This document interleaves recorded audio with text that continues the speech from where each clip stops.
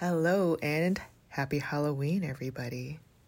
Yes, it is that time of year again when we just buy way too much chocolate from the grocery store, pretending that it's going to be for the children, but we know who it's really going to be for.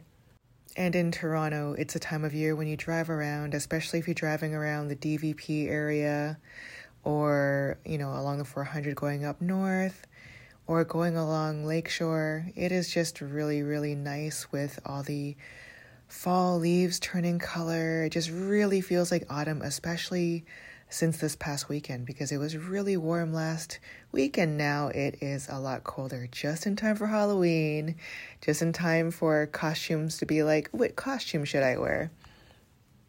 But honestly, growing up in Toronto, that is what Halloween always has been for me. Just a time of year where you see Halloween decorations out on the street. Some people's homes are really decked out and it's really awesome to see. And it can be really scary too. Walking around, it's like, whoa, is that Freddy Krueger on the side of the road? Yes, it is.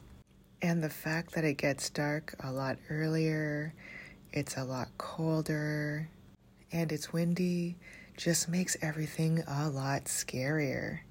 And that's kind of the spirit of Halloween. Halloween is kind of clouded in this mystery of fear. And that's what I want to talk about today. I want to talk about fear and the different kinds of fear. What does fear do to our energy? And how can we reduce fear in our lives? Well, let's talk about fear. I kind of see fear in two ways. There's the immediate type of fear where it's like, oh my God, I need to run right now from this lion, or I'm about to be hit by a bus or something, and I need to run. I need to get out of the way. I'm in immediate danger. This dog is chasing me. And that is definitely one kind of fear. And the other kind of fear is a sort of prolonged chronic fear. And usually this kind of chronic fear is all in our mind. And this can lead to health issues. Because when we have this sort of prolonged chronic fear, our biology responds similarly to the immediate fear, where our cortisol levels increase and we get into like this fight or flight situation with our body, and we just need to be all hyped up. Our pupils dilate, our muscles are tense, and we are just ready to go. But instead of it being sort of a short-term, immediate situation, because of the way we think, this release of cortisol can last for a very, very long time. Not just temporarily for a few minutes, but hours, days, weeks, months, years. This is what leads to like adrenal fatigue and anxiety. And having said that, we can't really blame the mind for trying to protect us. We are survivors of many, many generations, of a long line of ancestors. Because of our instincts and because of healthy fear, we've survived this long and we are here now. Our own health and safety is our priority. And really that's what we have to feel, is to feel physically safe.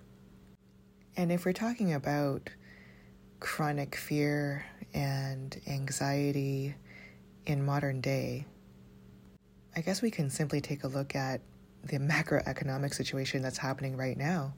Like even for myself, a remote tech worker working from home, there's been many, many layoffs for the past couple of years. And a sense of job security could be quite low. Morale could be quite low. And financial security could be quite low. Especially if, you are taking care of yourself, or you live alone, or you have dependents, and there's, a lot riding on getting that paycheck. And of course, the macroeconomic situation wouldn't be complete without talking about the interest rates in North America and all over the world. And I know I'm saying this, and my purpose is not to instill fear. My purpose is to say, yeah, there's a lot of things that can feel destabilizing. And there's a lot of healthy fear that we can utilize to ensure that we do everything that we can to stay relevant in our industry, to not overspend in a time where maybe we're going into a recession, and to maybe revisit our portfolios and connect with our financial advisors to think about whether or not we want to rebalance them, to prepare for whatever our current and future comfort levels will be. But once you've thought about it to the point where thinking about it just doesn't actually help you solve the problem anymore, like maybe thinking about it 10 times is helpful, because during all those times you think about it, you problem solve, you do the things that you need to do. But then the 100th time or the 500th time or the 1,000th time that you worry and think about a situation, even though you've done all the things that you can do, now that is definitely just part of your energy body and causing health issues. And I guess if we really, really think about it, I wonder what percent of the fear is based on actual survival, or how much of the fear is based on the fear of our standard of living changing to an unknown amount. Like, is it really about life or death? Or is it about, honestly, some people live in this fear-based mindset, even in good macroeconomic times. And what happens is it really impacts our decision-making and our life trajectory, because we kind of want to protect ourselves so much and live in this cocoon of safety and make the most secure decisions that we can, that we really shrink ourselves and take pretty much no risks, almost to the point where we don't really enjoy our lives because we're very comfortable and safe in the known. And the unknown is this big, scary world where we feel like we have no control over it and we feel so unsafe, when the reality is we don't really have that much control. The important thing is to be as adaptable and flexible as we can. Going back to the job security example, like, how many people do we know that were in supposedly very safe jobs, like lifer jobs, who were let go? So what it really comes down to is we feel very comfortable and secure in the known because there's this perception of control over it. We feel very safe. And anything that kind of crops up and challenges that static idea that we have of our lives can cause fear. And as the saying goes, the only thing that is constant in life is change. So now, after kind of covering the topics that we have, hopefully you have an understanding of how fear can impact our mental and emotional and physical health. And really even the amount of joy in our lives if we're not taking even healthy risks. There's healthy fear to make, good action to prepare ourselves just in case. We don't want to be too lax. We don't want to just go with gravity and see how life goes. We want to impact and influence our lives in some way in order to, attain our goals and experience everything that we want to experience. And at the same time, we don't want to be too fear-based to restrict ourselves and not do anything that requires change. There's one more aspect about fear and our health that I really want to talk about, because several years ago, I actually studied traditional Chinese medicine. So I took a foundations class and also a class on the Huangdi Neijing, which is the ancient text that even current TCM is based off of for TCM-based herbology and acupuncture and moxibustion. And based in TCM theory, there are meridians that run through our body that represent an organ in each meridian, and there's dynamic energy flowing through these meridians in a way that is balancing and ideally in equilibrium. And the kidney meridian is one of them, and this meridian is associated with fear, the emotion of fear. And one important thing to know about the kidney meridian and kidney chi in the body is that it does represent vital life energy, or vital life essence, as they say. And the kidney meridian, the physical expression of it in our body is through our hair, our skin, nails, and our fertility. And it's all a balance when it comes to the kidney meridian. And since it is associated with the emotion of fear, if there is an imbalance in the kidney meridian and our kidney chi, if we're deficient in kidney yin or deficient in kidney yang chi, this deficiency can express itself through our hair and skin, nails, fertility. Like, for example, if we have very deficient kidney chi, we can start graying at an earlier age, we'll start aging. Infertility can be, an unfortunate result of very deficient kidney chi, according to TCM theory and principles. And also, an imbalanced kidney can cause more fear, and it can be vice versa as well. So if we are feeling excessive fear, this can also damage our kidney chi in the kidney meridian. And since, most people I know, pretty much everybody, is concerned about aging gracefully, having energy, having vital life energy, being fertile, and keeping the color in our hair for as long as possible. If you also believe in TCM theory and principles, then it would be a really good idea to do some research on kidney chi and the kidney meridian and how to take care of it and be healthy. So, what do we do? What are some ways we can reduce the fear in our lives? Well, definitely one thing we can do is call out the fear and sit with it and process it somatically through our body, through breath work.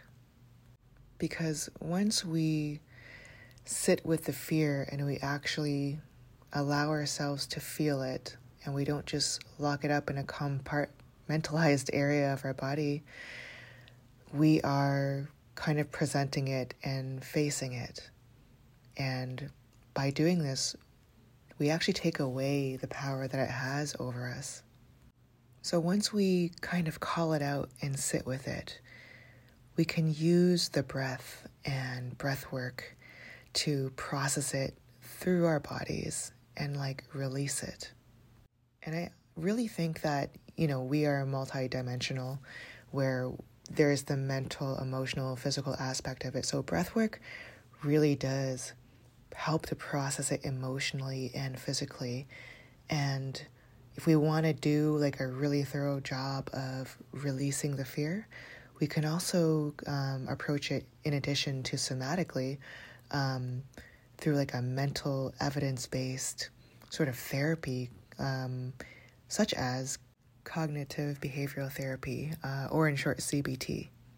And really what CBT really helps with is training ourselves based on our own experience. So for example, if you had anxiety and you had a fear of crowds, you would, talk to your therapist about it, and you would have worksheets. And how most of the worksheets go are you list on a scale from 1 to 10, 1 being I'm not very scared at all, and 10 being I'm very, very scared. I'm very, very fearful. You rate before you go out and do something. How afraid are you right now? So let's say you're like, I feel like I'm at an 8. I really don't want to go out.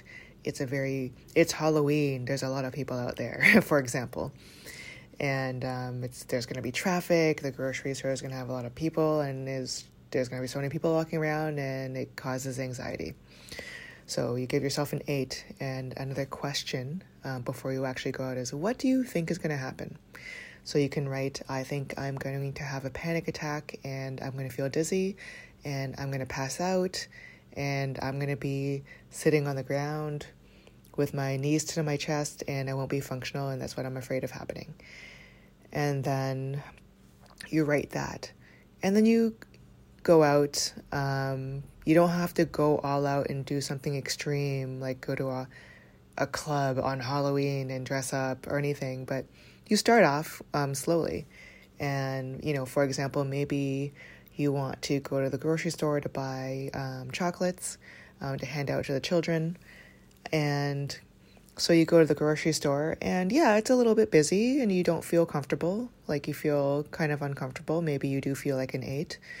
And you do the thing that you need to do there. You grab your chocolate. You survived. Nothing happened. You just felt really uncomfortable. You went back home. And then you answer the rest of the worksheet for that day or that event, saying, okay, so what actually happened after? And you can write, I didn't feel good. I felt a little uncomfortable. I was scared.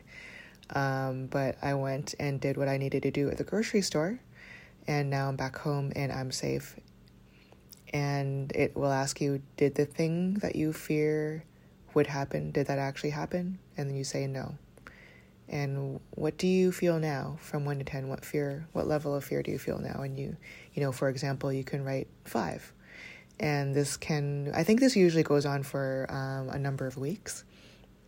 And, you can look it up yourself, but from what I know, CBT is quite effective.